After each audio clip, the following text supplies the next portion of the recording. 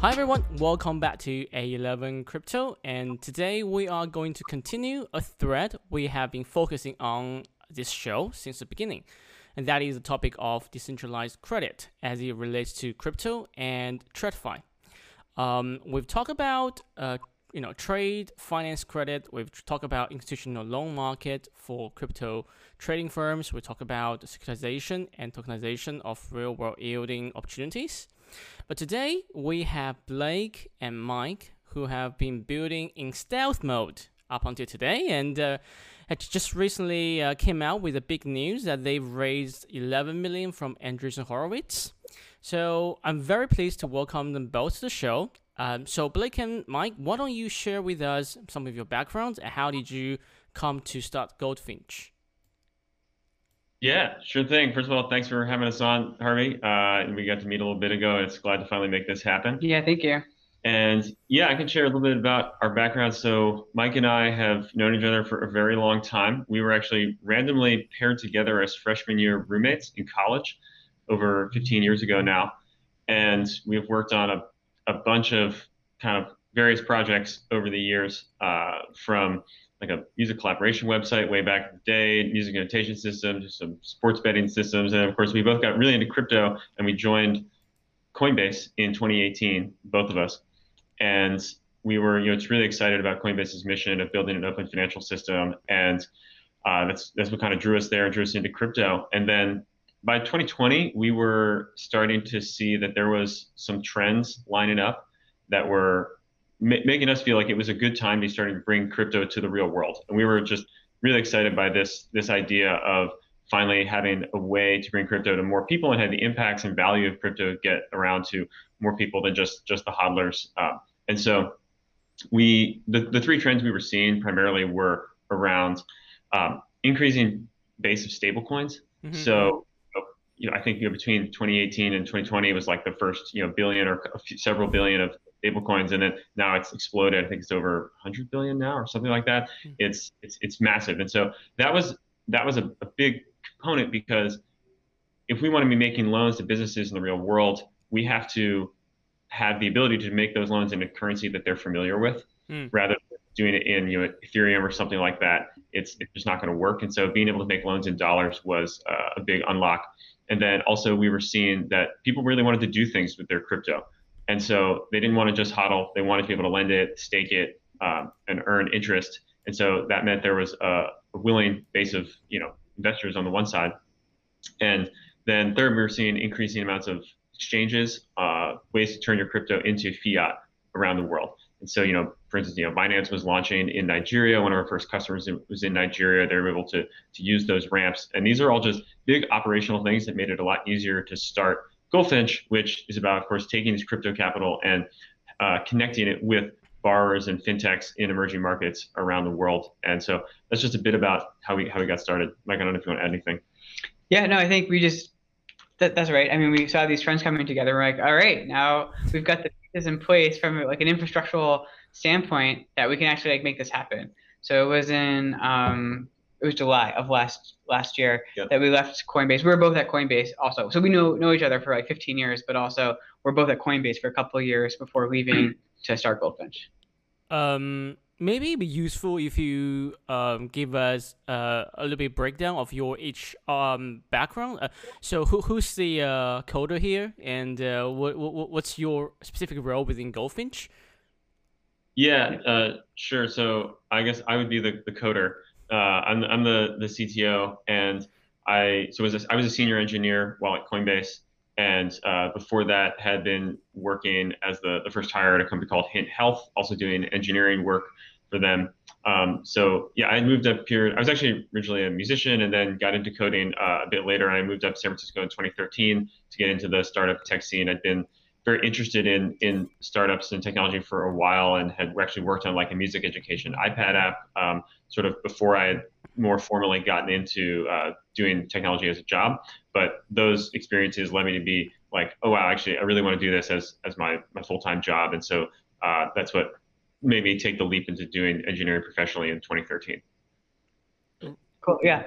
So I am also co-founder and CEO, and my background was less on the engineering side, more on the data side. So at Coinbase, I was running the product analytics team. So it was like digging into all the data that Coinbase had about how people are using the product and what they're buying and selling and stuff like that, and trying to understand how do we make the product better. And then before running that team at Coinbase, I was the head of data science at Medium, the blogging platform. Wow. Okay. And then before Medium, I was managing analytics when I was at Adobe when Adobe started Creative Cloud. They were shifting their entire business model over to a subscription business, which was a huge deal in 2012. And so I was there working on the analytics. And then before that, I was at a startup, also doing data stuff. So my background has been kind of in sort of San Francisco tech startup on the data side of things. Interesting.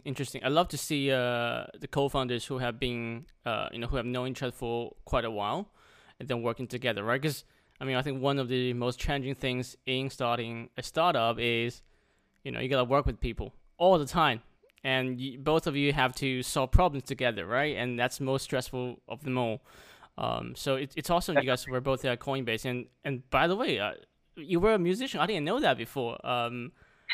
That's super impressive. I imagine did you study computer science as a college as a major thing, or?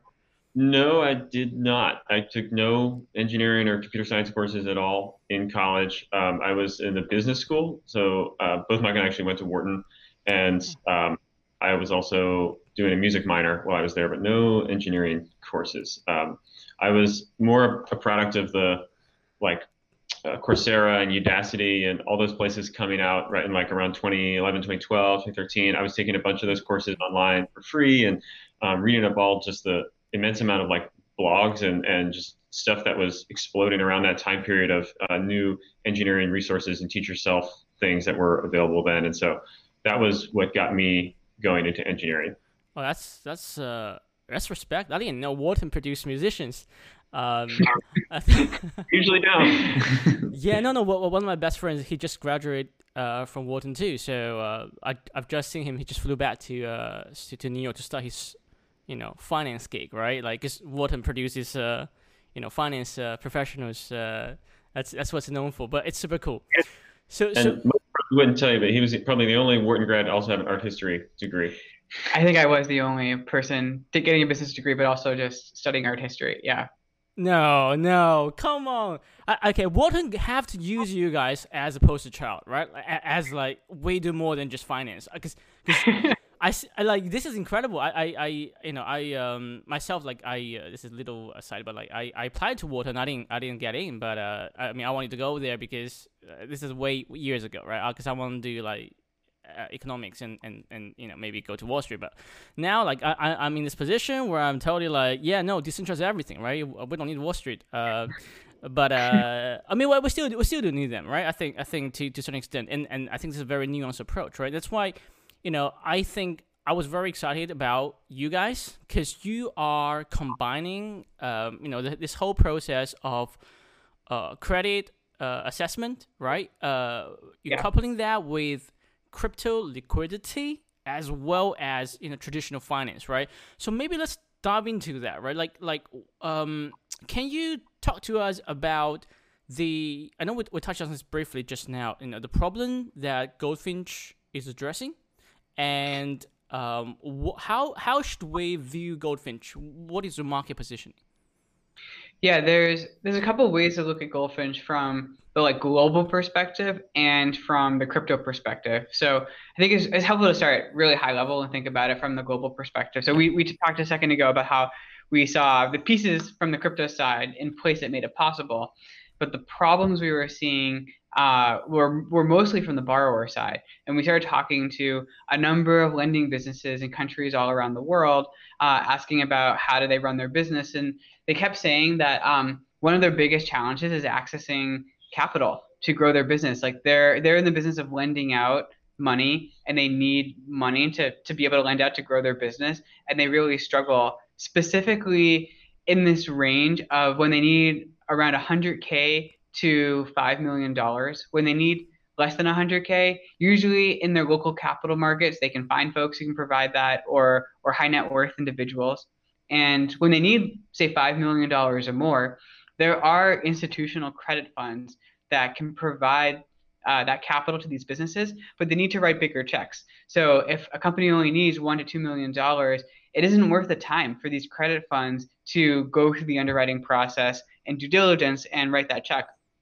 So that results in this gap of like 100K to 5 million, that these really great lending businesses, they have great track records, really good performance. They can't get money in that range. And so from talking to them, we're like, oh, well, this is a place that crypto can come in and really solve. And so from that perspective, one problem we're solving is access to capital and providing finances to businesses in a gap that isn't currently being served. And we view this as a wedge. We think like eventually all private debt can move on to crypto, but as a place to get started, we're focusing on these folks. And then from the perspective of crypto, we describe it as we're making under collateralized loans possible on crypto, and that's in comparison to existing protocols like Compound and Aave, where the lending there is really over collateralized. So you need to put up $150 in order to borrow $100 of another currency, which almost doesn't even sound like a loan. You have to have more money to start with than you borrow. But like most borrowers in the real world, including these businesses we're talking to, the whole reason they want to borrow money is they don't already have that kind of cash to start with. Right. So the problem that we're solving from a crypto perspective is making it possible for lending to happen when you don't already have the crypto collateral to put up. And so how do we find other ways of providing that credit that isn't based on how much crypto you already own? So that's the problem from the crypto perspective that we're solving. Yeah, and I would just add that one of the reasons we think this problem is worth solving is because we just think that's going to be 100x bigger market. Or 1,000x. Or 1,000x, right? I mean, most people in the world just don't have the money that they need when they want to get a loan. That's almost the definition of a loan. And so I think crypto is just really constrained right now to a much smaller niche of, it's usually traders or people who have a lot of crypto assets just looking to get a bit of liquidity while still maintaining upside. That's fine. That's a great use case. There's 1,000x of that market in the real world use case where people don't actually have the credit that they need or the collateral.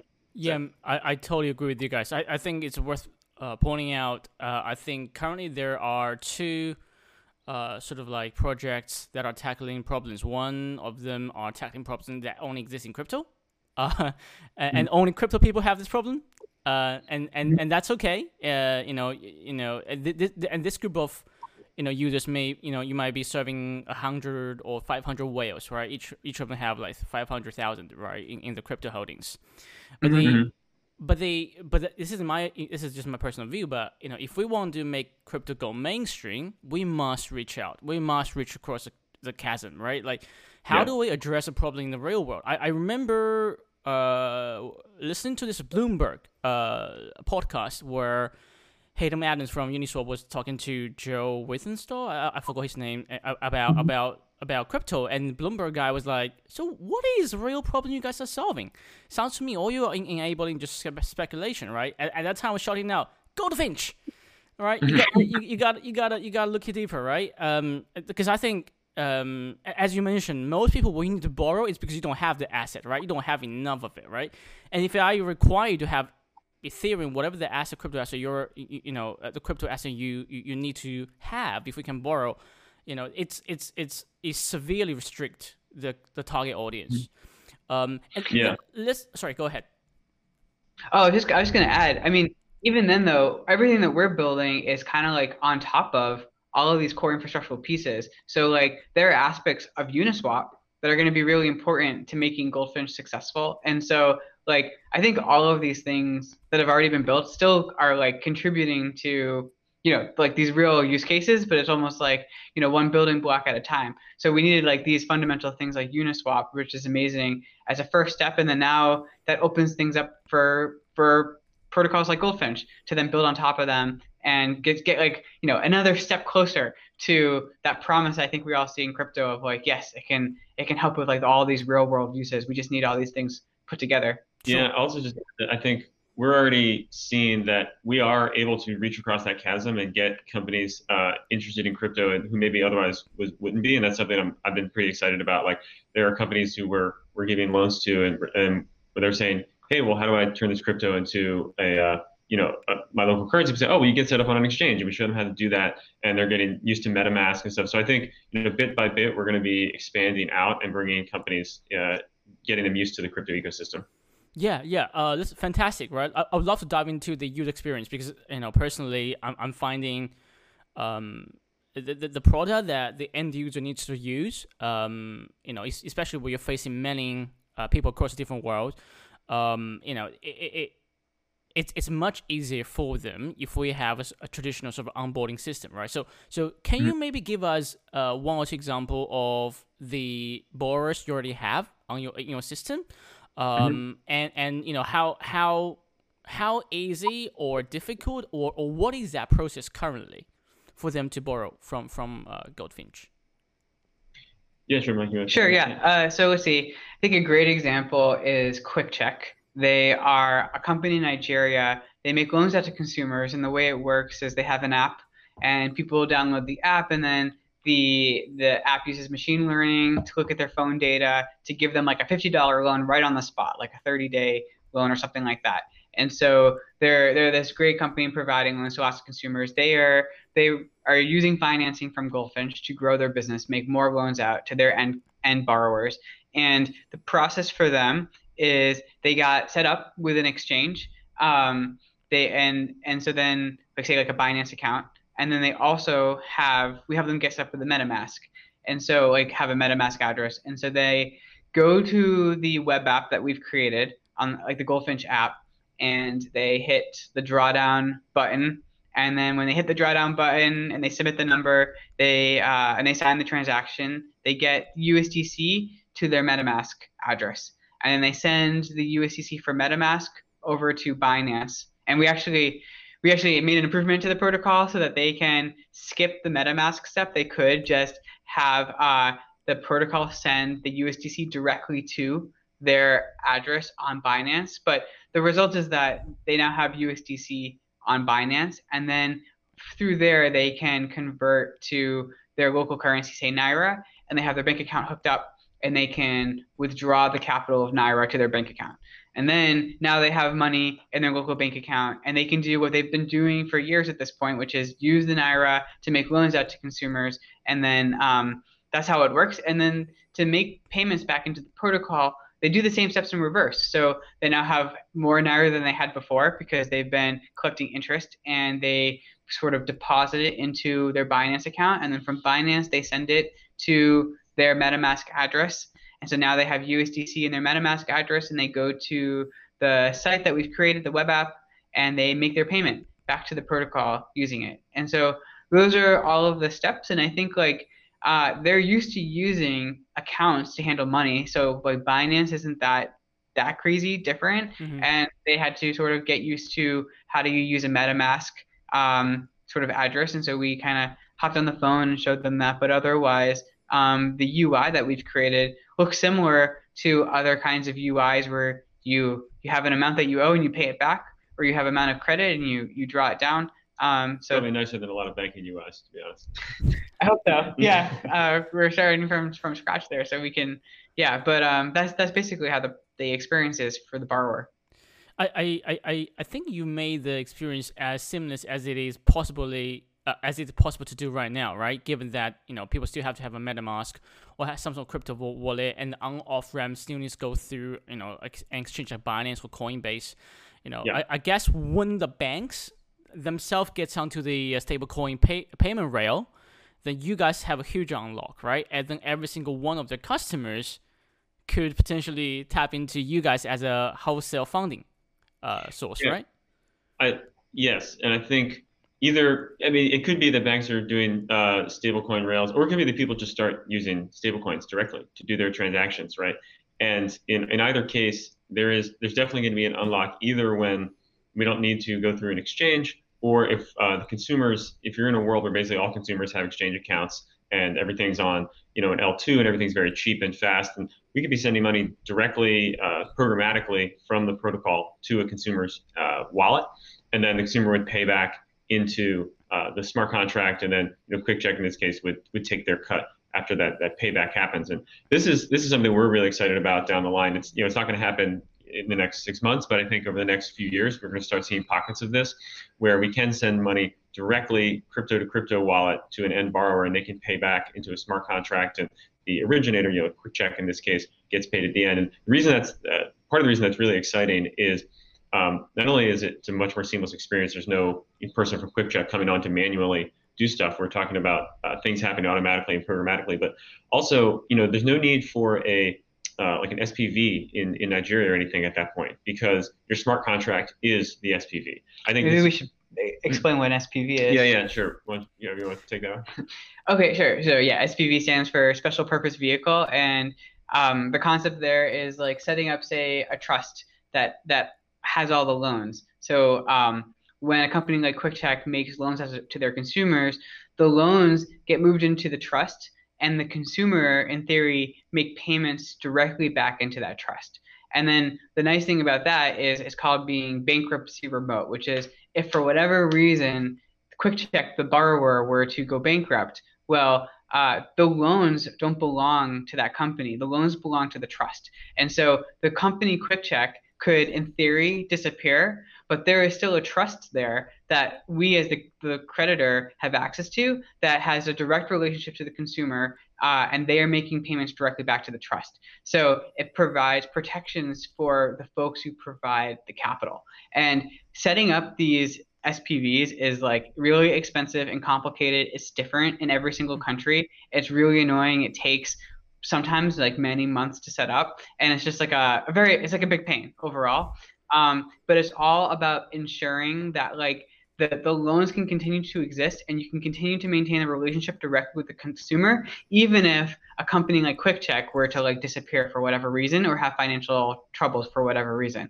And so the idea of being able to take that logic and just programmatically put it in a smart contract instead of spending tens of thousands of dollars in many months to like set it up in a country is just kind of amazing. So that's the background on SPVs. Is kind of like this nuanced legal thing, but it's like just like a huge deal to have to get around when it actually comes to making loans. And it's a real unique value add of crypto. Nothing else can possibly do it, because you need something that's global and yet requires no jurisdiction from any particular government. That's where the magic is going to be for a global lender like Goldfinch.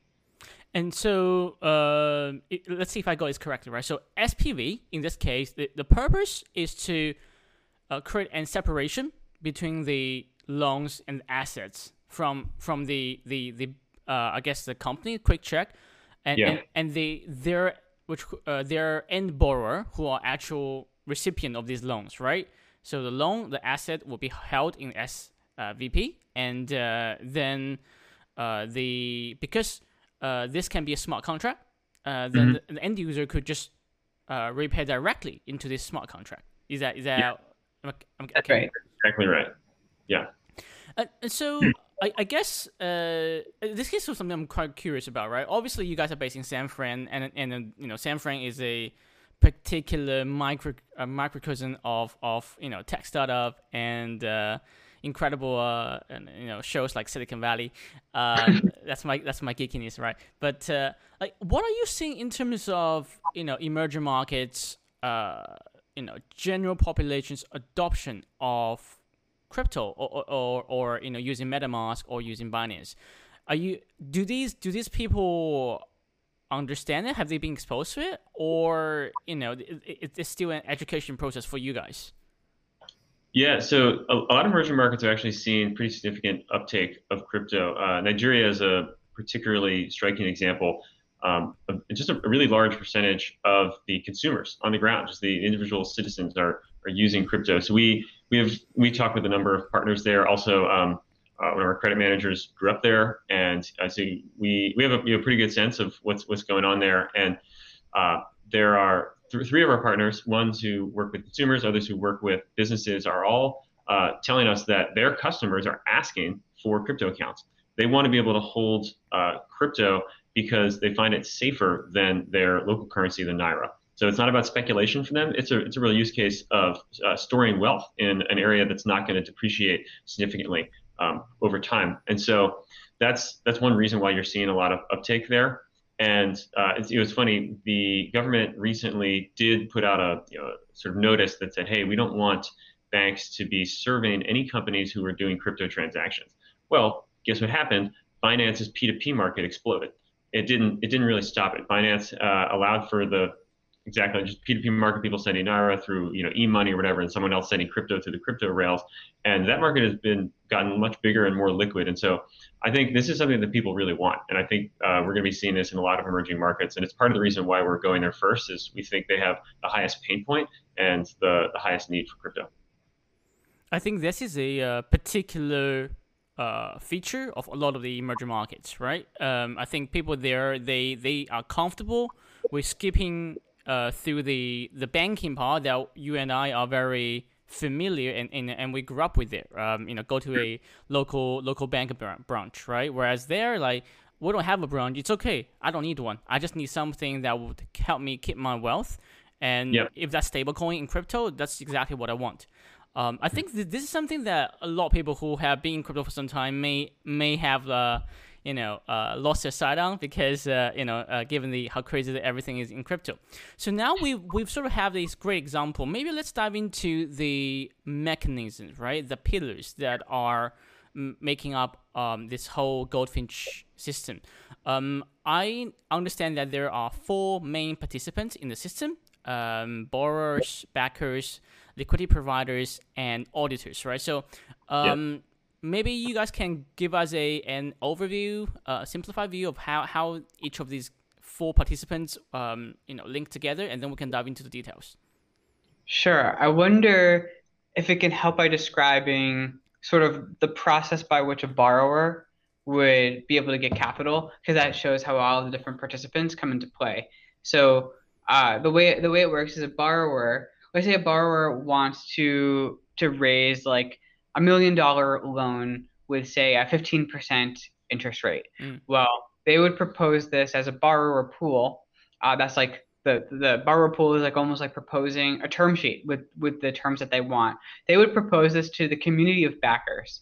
So the backers are folks who spend their time looking at the different borrowers and borrower pools, deciding which ones are kind of like good credit decisions, and they decide to provide capital. And when they provide capital, they're providing first loss capital to the junior tranche of the borrower pool.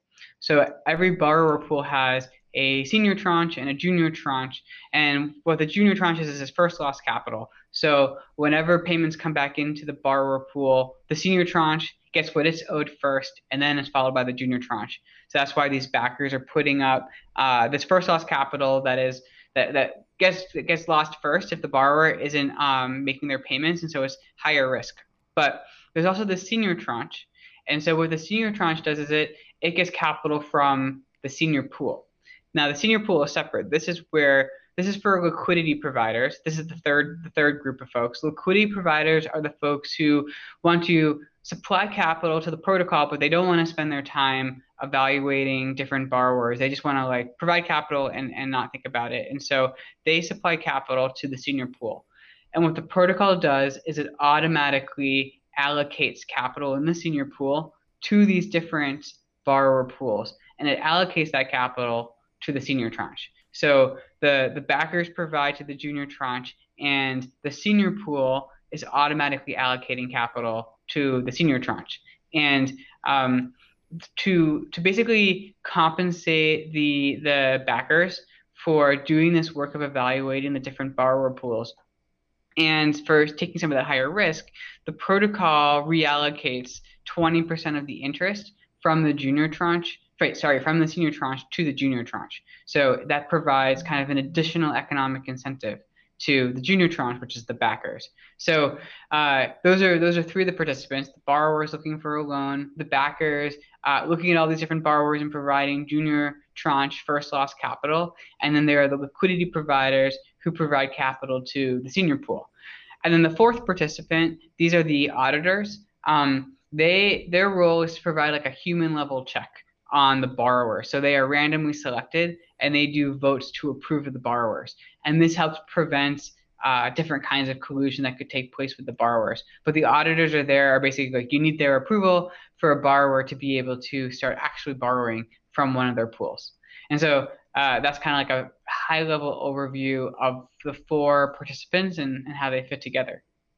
I think within the projects I've seen that are trying to tackle this decentralized credit space, there are a few key issues with the operation, and one of them is who does the credit assessment process, and what is the stake that is required from these people to make sure they have enough skin in the game, or just enough skin in the game, because you can't require too much of them, otherwise these guys do not get the return they need, right, to be incentivized. So how are you approaching these 2 particular challenges? Yeah, so it's a great question. The backers fundamentally are the ones who are doing the assessment, and the way that the decentralized part of it works is that the backers are independently making decisions, right? No one has specifically delegated to a backer says, hey, take my money, particular backer, and invest it or anything like that. The backers are just independently putting their own money into particular deals. And so that gets to part of your question of what's the stake? How do they know they have skin in the game? Well, it's their money. And not only is it their money is first loss. It's the highest risk tranche of the deal. So if they're wrong, they're going to be losing it, even if they're a little bit wrong. Like, if it was 20%, if they're 20% and the senior tranche is 80%, then the loan only needs to lose 20% of its value for them to be entirely wiped out. Right. And so they independently make these decisions by putting their own money up. That's how we know they have skin in the game. And then collectively, the senior pool uses this leverage model to allocate its resources. So we're operating on this principle of trust through consensus. And so the more independent backers who are putting money into a given deal, then the more that the senior pool is going to be willing to put funds into the senior tranche of a given deal. And so, yeah, you have a question? Oh, yeah. I just want to ask, like, we mentioned backers, they independently make their decisions, right? So who can become a backer? Yeah, so really, initially it's going to be anyone who is international, who's been KYC'd, or accredited U.S. investors. So, because one of the key issues in this process, I imagine, is that these backers should have the required technical expertise, right, financial expertise, right, to be able to understand the segment that the borrower is operating in, right, their business model, what are the particular credit risks associated with that, and then they're able to assess it and ask the right question. And I imagine, do you have a team to do this currently, to bootstrap the system? Yeah, this is an interesting question, because there's both like an economic answer and a cultural answer to this question. I mean, economically, it's really up to the backers to make good decisions. There's no requirement that the backer have a certain set of qualifications from an economic standpoint, because if they make bad decisions because they didn't do their research, well, they will lose their money first. And also, if it's a lot of folks making bad decisions, it's unlikely that there would be a lot of liquidity providers who would want to put capital into the senior pool. And so from an economic standpoint, the incentives are aligned for the backers who want to make good decisions, and only for backers who feel comfortable making good decisions to participate, because they can lose their money if they don't do it. From a cultural standpoint, we also want to help foster a community that is thinking critically about what these loans are, is understanding how do you evaluate that. That traditionally hasn't been like a widely known set of skills. Like, you have to understand financial sort of questions, but it's also not rocket science at the same time. I mean, to take a look at a potential borrower and say, okay, have they been profitable making loans in the past? And like, are they using money wisely? Do they have money on their balance sheet? Questions like that. And so we have started by bootstrapping the system by bringing in folks who have years of expertise doing these kinds of deals to make sure we're providing great deals. But then also we want to foster that community. So we want to provide sort of educational materials and help the community build sort of that muscle of knowing how to think through these things. And it's similar to thinking through other stuff that they evaluate on crypto or like evaluating stocks and stuff like that. And so by helping to give the community the tools and helping to set sort of like the norms of like, here's how this is done traditionally, we think that can put the right like cultural standards and norms in place that allows then the community to grow on its own and continue to make good decisions.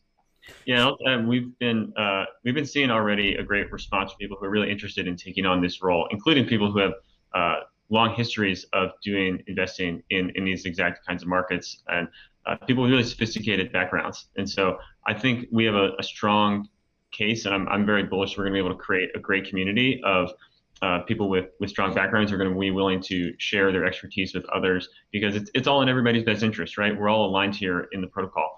And so this is one of the things we're working on with the Backer program, is trying to foster this community and create that culture that these are serious deals. We don't want people just YOLO degenerating into whatever borrower happens to come on the platform. That part is interesting. Like we're starting this protocol and helping to foster community, and we want the cultural norms of this particular community to be like not necessarily YOLO.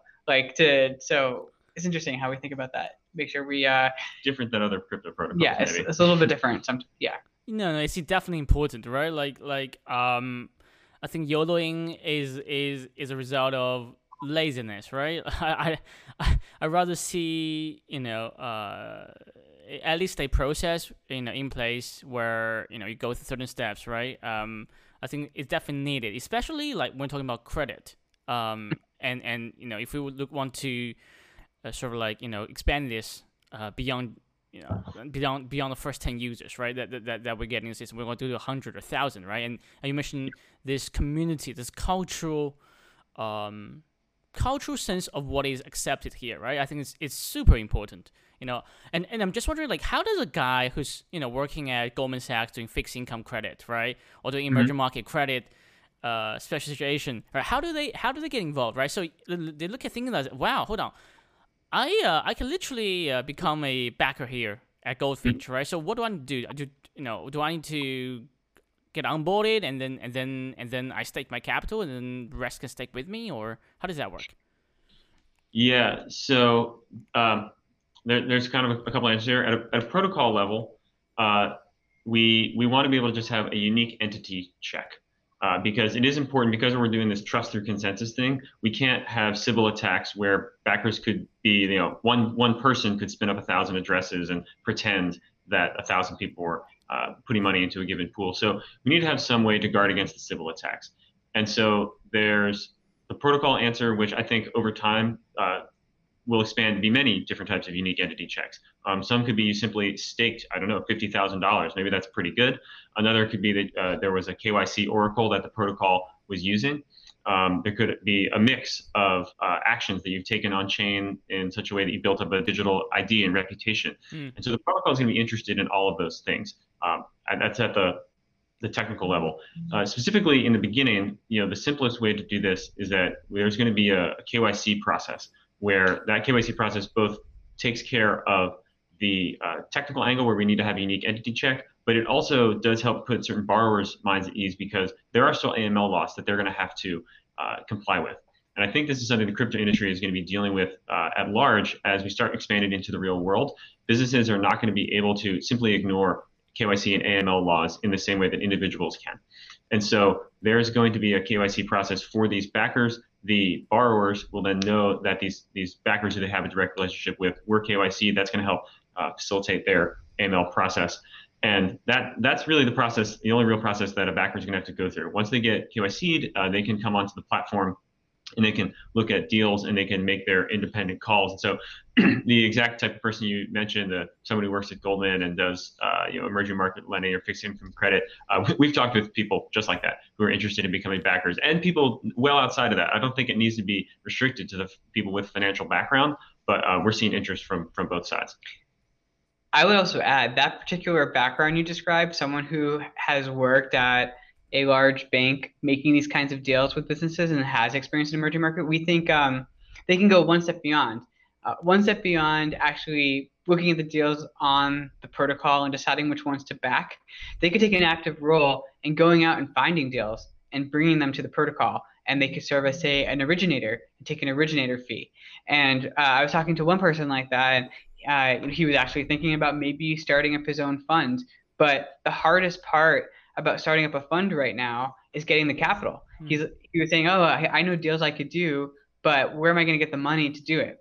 And this is something that crypto is very good at just like providing the capital to do something when there's a good deal at hand. And so I think there could be also, for the particular background you described, folks who are really experts in this area to go a step beyond being a backer and being almost like what we might call like a lead backer or an originator, going out and finding deals and bringing them to the protocol, because the hardest thing for them, getting the capital, is like already solved because the community is there and wants to participate in them. So there's also this other level here that could come to play with the folks who are like truly the experts in these kinds of things. I think we should start a outreach campaign where we send out, emails or reach out to all the VP level, specific VP level of all the private, like even like Bain, KKR, all these guys, right? Like if you're like really high up, right, you have very little incentive, right? You're like, I wanna, my paycheck's linked to my deal here, right? But if you're like VP, you're thinking, maybe I want to start my fund, right? But like, this road looks very hard, right? So hey, listen, here's something you can do to build up your track record or start a new career, right? Because I think this field is we are so early and so new, and a lot of things still needs to be figured out, right? Because there's no right way of doing things, right? We're still trying to experiment different parameters, right, to figure out what is actually the best way to do it, and that's what makes this space so exciting. And one of the things that I think you mentioned that caught my attention was that you mentioned about backers being able to putting capital up to 20% of a pool's value. Is that correct? The capital that they can put in, it's gonna be dynamic. So not every deal is going to be the same amount, and there's not a hard cap. But what it's going to be is that as more backers come into a particular deal, the amount of effectively leverage that the senior pool is willing to provide on top will increase. So it could be that backers end up putting as little as maybe 10%. We're probably going to cap it at a 10x ratio of leverage, but it could be 2x, could be 50% is from junior, it could be 4x, 25% is from junior, and so we're going to be it's just going to be dynamic based on the level of trust that the algorithm determines from how many backers are in there. There's also a term around how evenly spread that is. So we're aware that one backer puts in 99% of the capital and 9 backers put in the other 1%. That's not as good as having 100 backers all put in an even amount, and those details are all in the white paper. Yeah. I would love to see that part. Perhaps getting more hammered out, right, as we go through this process step. Because one of the things I'm thinking is that if anyone can become a backer, right, and if we see a good deal, I'm sure like every single backer would be like, yeah, okay, I put my money there, right, and then suddenly all the backers will be. I mean, how will that be decided? How much each single backer can put into a deal, right? That's an interesting question. I think this is one of the things that will be helpful to iterate a little bit on, see how backers respond. There may be a scenario where backers know that they need a lot of other backers to participate, and so they just put in a little bit less, because if they were to fill up the whole junior tranche, they don't actually get any outsized return because there's no leverage that the senior pool is providing. And so they have an incentive for other backers to participate alongside them. So it might be that it all just kind of works out automatically by the markets and reaching its like efficient place of how much leverage, because backers will withdraw capital if the leverage ratio isn't high enough or put in. And so it could just work out, and then the market just finds the leverage ratio it wants. It's also possible that we will want to add some constraints that cap what a given backer puts in order to ensure it can reach the kind of leverage that the market wants. And so those are like, I would view smaller parameters that we can experiment a little bit with as a community, seeing what we like as we see it ramp up. But it's a good point that we're gonna have to kind of see how the market reacts to it. Yeah, and just on that, this is really what we're going to be doing over the coming months is we want to be building out everything that was listed in the white paper, and we want to be experimenting and iterating kind of in a closed beta time period where we can pilot with some of these deals, get these structures in place, and see what the community has to say about it, and see how we can improve the product in a standard iterating fashion. Okay, fantastic. One other thing I want to touch upon is this role of backers versus auditors, right? Like, what's the difference here? Yeah, so the auditors really, their whole role is about, they're like the linchpin for really making decentralization possible because we need to guard against possible fraud vectors. And so if you think about the system, there's a chance that, potentially a borrower could be colluding with backers to essentially steal money from the senior pool, right? Just to play that out so that people can understand, that would be, I'm a borrower, I'm some company, but I realize that, hey, like there's this way to essentially get this leverage capital from a senior pool. So if I just convince, 1,000 of my friends to put money into this pool, that's going to make the senior pool think that there's a bunch of consensus here, and so it's going to put all this extra capital in, and then we can all just take it out. I can split it with my 1,000 friends, and we all just walked away with a bunch of extra cash. So to guard against that type of vector, we are having this role of auditor. So the auditor is someone who has staked our governance token onto, which we don't have a governance token right now, but this is in theory from the white paper. They would stake our token, and based on how much they stake, they have a randomly selected chance to be chosen as an auditor. This is not too dissimilar from the delegated and validating process that a lot of proof of stake chains have. Right? The more that you stake, the more that you can be chosen to be a validator and then earn the block reward. And so similarly, you stake our token, you can be chosen to be an auditor, and the auditors will then look at a deal before the first drawdown has taken place. So they would look at a deal, and they might look at the example that I was giving and say, wow, 1,000 people, all of them this is their first time investing. That's weird. Or like, they're all from this certain area, or like those amounts look weird. They're all investing all the exact same amount of $50. Or there's probably things that would maybe trigger some alarm bells in certain people's heads. Or they look at the borrower and they say, oh, this borrower doesn't have a lot of track record. They don't have a lot of social media presence or something. Like, is this a legit borrower? I'm not really sure. And so it's going to be the job of that auditor to give a human level check to make sure that it's a legit borrower who's acting in good faith, and it was legit backers who were acting in good faith. And that's what their role is going to be. It's purely fraud prevention, and then the protocol will pay them in the token for their services. This sort of reminds me of earlier days in 2017 when there was that project raising money, and people were like, "Give me your office address. I'm going to your office to check up on you. Like, who are the people there?" Yeah, and an auditor, if they really want to do that, they could do that, right? We're not going to put any rules about what the auditor can or can't do for their check, and maybe they'll just email the borrower every time, right? Or maybe they'll hop in the Discord and look through the history of what was said. Was there like a substantive discussion that was happening? I think there's going to be a lot of ways for an auditor to check and make sure that it's a legit deal, and this is all about increasing the cost of fraud on the system.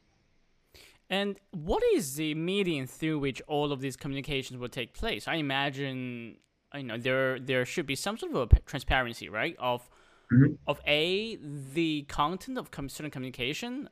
Maybe there are rules where the borrower only want to make public certain aspects of their financials, right? But is Discord the place? Is Medium the place? Is Forum the place? Or would there be a place specifically created by Goldfinch and everything goes there? It's like Aave's forum, that sort of thing, governance forum.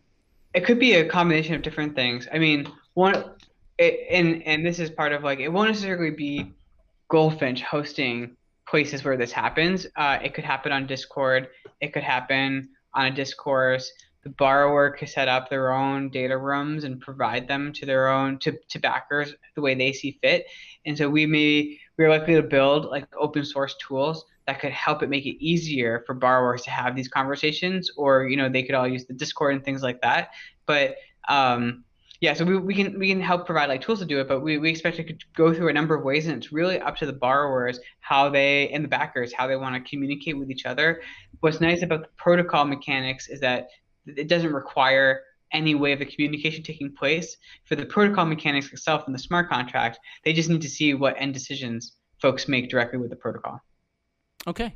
I was thinking to myself, these, I guess there's another mechanism I think is really important to highlight here, which is the staking to the backers, right? So who can stake to the backers, and what does that mean? Yeah, so this is a mechanism that does need more fleshing out on our side, but in theory, anyone who holds the governance token would be able to stake on a backer.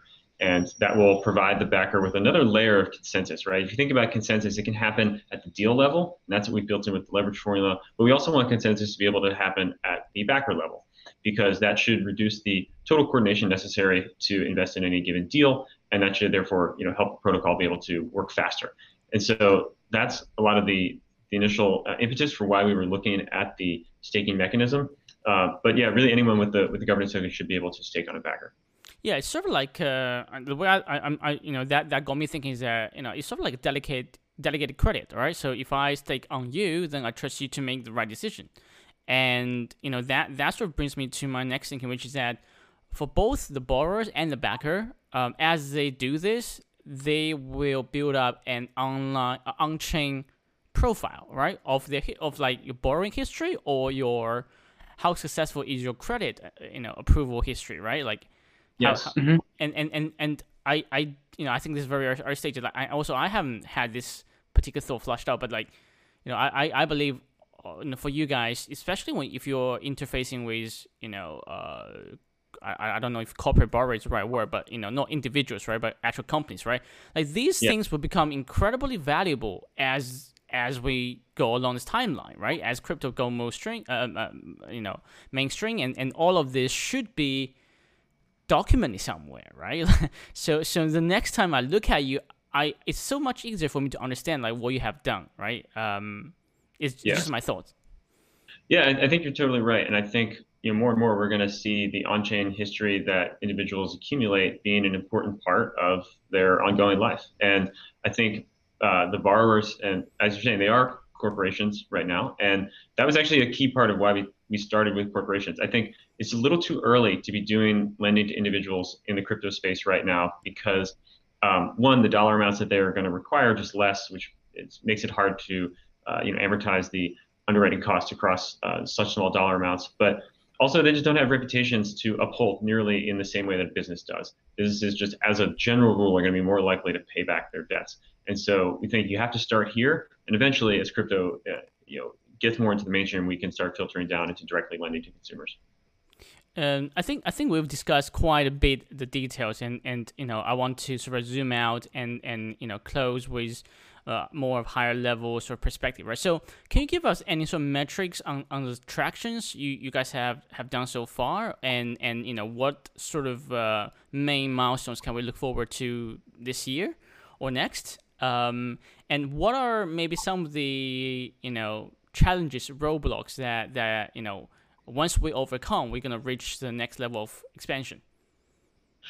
Yeah, so to speak to traction so far, let's see, we deployed the initial version of the protocol in December, and then in January had the first $1 million in loans deployed to thousands of borrowers, basically through lending partners that we're working with. And then since then, over the last few months, we've grown 2.5x. So now it's about $2.5 million. Well, it's exactly $2.5 million that has been lent out. We're working with 4 lending partners that have extended loans now to tens of thousands of borrowers in 7 countries. I think I might forget them if I try to list them out, but it's like India and Indonesia, Thailand, Vietnam, Singapore, Nigeria, Mexico. I might have missed a couple, but they're on all the continents. Basically, it's all around the world. And so that's where we're at in terms of traction so far. Like real folks all around the world being kind of serviced by these loans. And then what our next milestones are really about is everything that we have in the white paper making that reality. And so basically getting an initial like full version of the protocol launched, which we'll do in stages, the way Blake described. And so that's sort of where our focus is now, is kind of getting all of these pieces in place and iterating and helping to foster the community around it, to bring deals and help back them. And I think the major kind of roadblocks and things that are going to unlock the next level is going to be around building this community so that there's a ready set of backers who can back deals, and then also building out the product in such a way that it can really be self-serve. And once we're there and we have that, then those are two sides of the market that can start interacting without our involvement directly, and that's when I think we can start really scaling. Absolutely. Just from a purely observer point of view, I have to say that getting this particular process right, self-serving process, governance, is incredibly huge, because the frictions within, I think current decentralized credit process is that, when you have a process that's somehow bottlenecked somewhere, right? If you rely on a single backer, right, or a single guy doing the approval, or that the process of actually getting the loan is super lengthy, right? And you mentioned the whole idea of maybe having legal documents in the real world, right? That takes months, right? And I think, but once this is done, this is hammered out, the amount of people who need funding in the real world, I don't think people realize how big it is, right? Crypto to real world lending business, but I don't think people really appreciate the incredible size this market is, right? So can you give us maybe some sort of number or ranges of how big this actually is? Are we talking about trillions? Are we talking about billions? Well, I mean, obviously private debt is going to be in the trillions. I think, our particular niche that we're focusing on right now, emerging market fintechs in this kind of growth stage between 100K and 5 million, even that's probably, I don't know, it's 100 billion, something like that. I think around 100 billion is like the initial wedge that we're going after is 100 billion. Yeah. And I think so much more to be done. Well, guys, it's been a pleasure having you here. I look forward to having you back on again. Before we wrap this up, why don't you tell the listeners where can they find you guys and how can they get involved? Yeah, I would point folks to our website, goldfinch.finance, that has links to a bunch of different stuff. Particularly, our Discord is the best place to kind of get involved, where we're talking with, building the community, talking with each other about what we're building. It also, the website has links to register for the backer program. If people think they might be interested in being a backer, they can kind of fill out a form, and we're going to start announcing that and getting information out in the coming weeks. And so, yeah, I think those are the big ways. And then for folks who are on Twitter, we're goldfinch_fi, F-I. And so that's another way to follow us. But yeah, I think those are the big ways. Yeah. Fantastic, guys. I look forward to the march towards 100 billion. Sounds Us too. great. Thanks so much, Harvey. It was great doing this. Yeah, thank you. Absolutely. Thank you, guys.